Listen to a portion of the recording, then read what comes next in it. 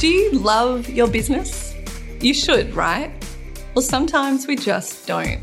It's my hope that this, the My Daily Business Coach podcast, helps you regain a little of that lost love by providing tips and tactics, tools, insights, inspiration, all the good stuff to help you actually enjoy running your business.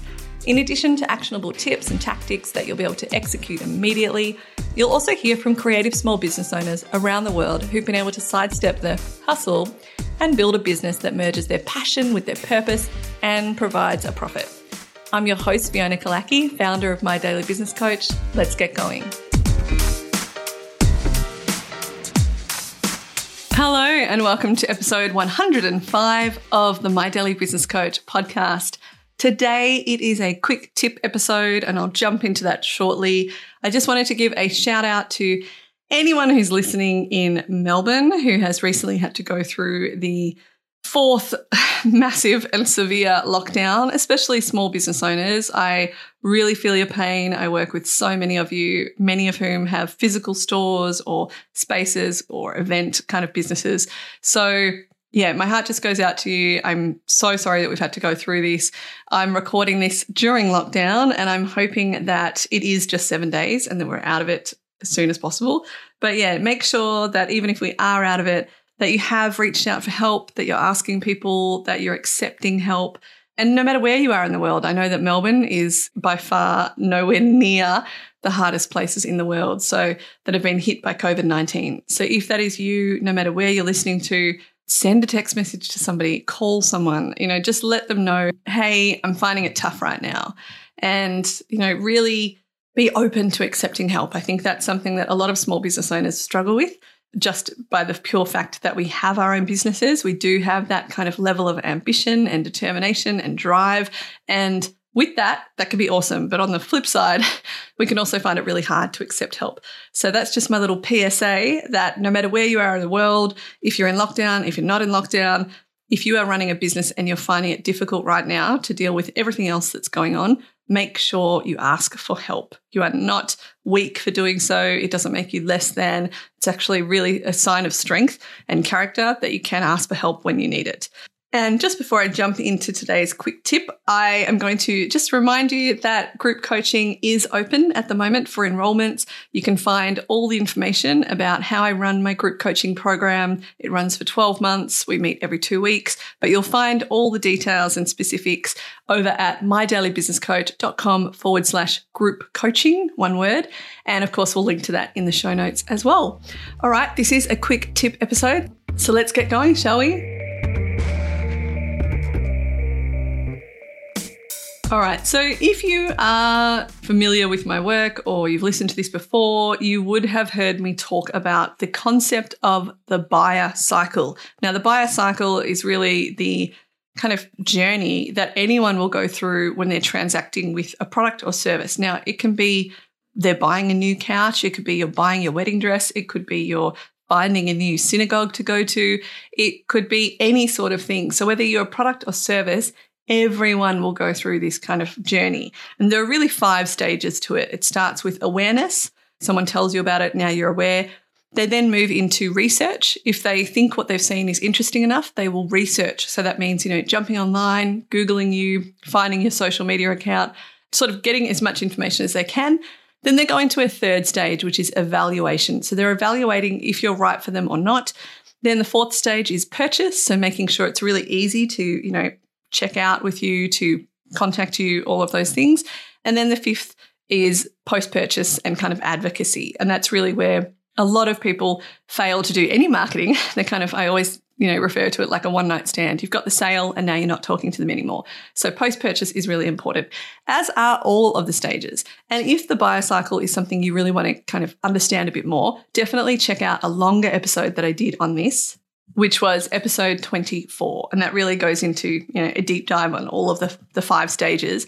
But today I wanted to talk about the evaluation stage. And I guess today is really a tip episode as opposed to a tactic or a tool, although you could use the buyer cycle as a tool. But I really wanted to discuss evaluation and really get you to think about If somebody has heard about your brand, they have done the research, they've come to your website, they have gone to your Instagram, they have Googled you, they've maybe asked around, what is happening at the evaluation stage and what sort of information do they need to see from you across various channels in order to feel that you are right for them? So there might be things that are part of your, brand DNA, or that you talk about when you're onboarding, new customers or even your staff. And that might be all about, why you started the business. And yet that information is missing from your social media. It's missing from your website, your About Us page. And so that could be a first thing to look at. Am I clearly showing my why behind my business, why I started it, my values, my beliefs? Is that in my marketing? And again, I know that people will sometimes be like, oh, that's a bit personal. And you don't need to go to every single detail that led you to starting your business. Like, oh my gosh, I got divorced and this happened and he was horrible and I was left with nothing. And so, you can choose what you put out there, but make sure that you're putting out enough about the why and about the values and beliefs so that if somebody is at the stage of evaluating whether you are right for them or not, they can at least access that information and, decide to do what they want with that information. Another thing that can help at the point of evaluation is for product-based businesses where they are made and how you find the different labels that you stock. Also looking at, ethical practices, the manufacturing, how well you know your suppliers. Putting those things in can actually really help people kind of have this level of confidence and trust that the supply chain is not just, slave labor somewhere that's completely oblivious to, or you're completely oblivious to it, or to the people behind, the making of your product. It can also show that, again, deepening those values of like trust and relationships and connection. So don't be afraid to put that stuff in. And even if you're like, well, I produce offshore, I produce in China or other places where sometimes there can be this perceived idea around certain things, be proud of it. Talk about how you found your suppliers, why they're so important to you, how, you growing as a business has allowed their family business to grow. There's a great interview episode I did on this podcast, episode 102, and that was Becca and Jess Stern. And they're sisters, but they're also the co-founders of Mustard. And they talk about that their lockers are made in China, but they go into detail as to how they found the manufacturer, why they chose them, the interview process, all of that. And it really, drives home their values of connection and trust and reliability and working with great suppliers and amazing people who really, really understand their business.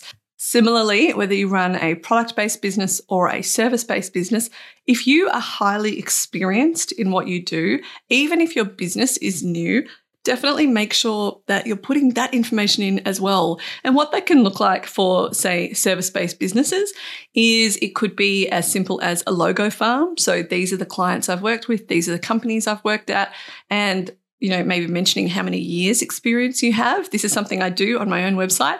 I have a logo farm of who I've worked with. It's something I bring into speaker presentations or proposal or pitch documents. I also have a tag, like a small line of text that says, experience matters, 18 years and counting, or 19 years and counting. I need to update that. But putting those small things in allows, again, that trust to build in the evaluation stage. So remember, we're talking about the evaluation stage of the buyer cycle and what you can do to help guide people through that sort of uncertain stage to going, yep, they're the right person for me. Again, things like bringing a little bit of humanity into your information about you. So I know, say, with psychologists, quite often they will be very keen to put in all their academic accomplishments. And that's great. Got a PhD in this, or I'm a clinical psychologist who studied here and I've got these journal articles.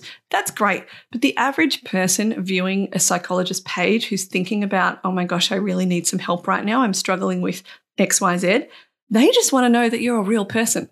And so putting things in that is not too personal, but might say, I have 3 children and I love running or something like that.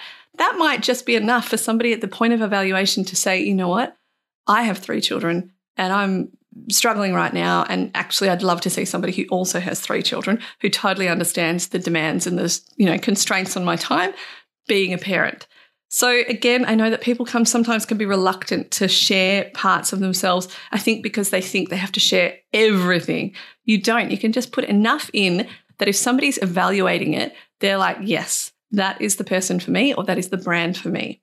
Other things that you might put in there is if you only work with local businesses, put that in. I'm a specialist working in this area.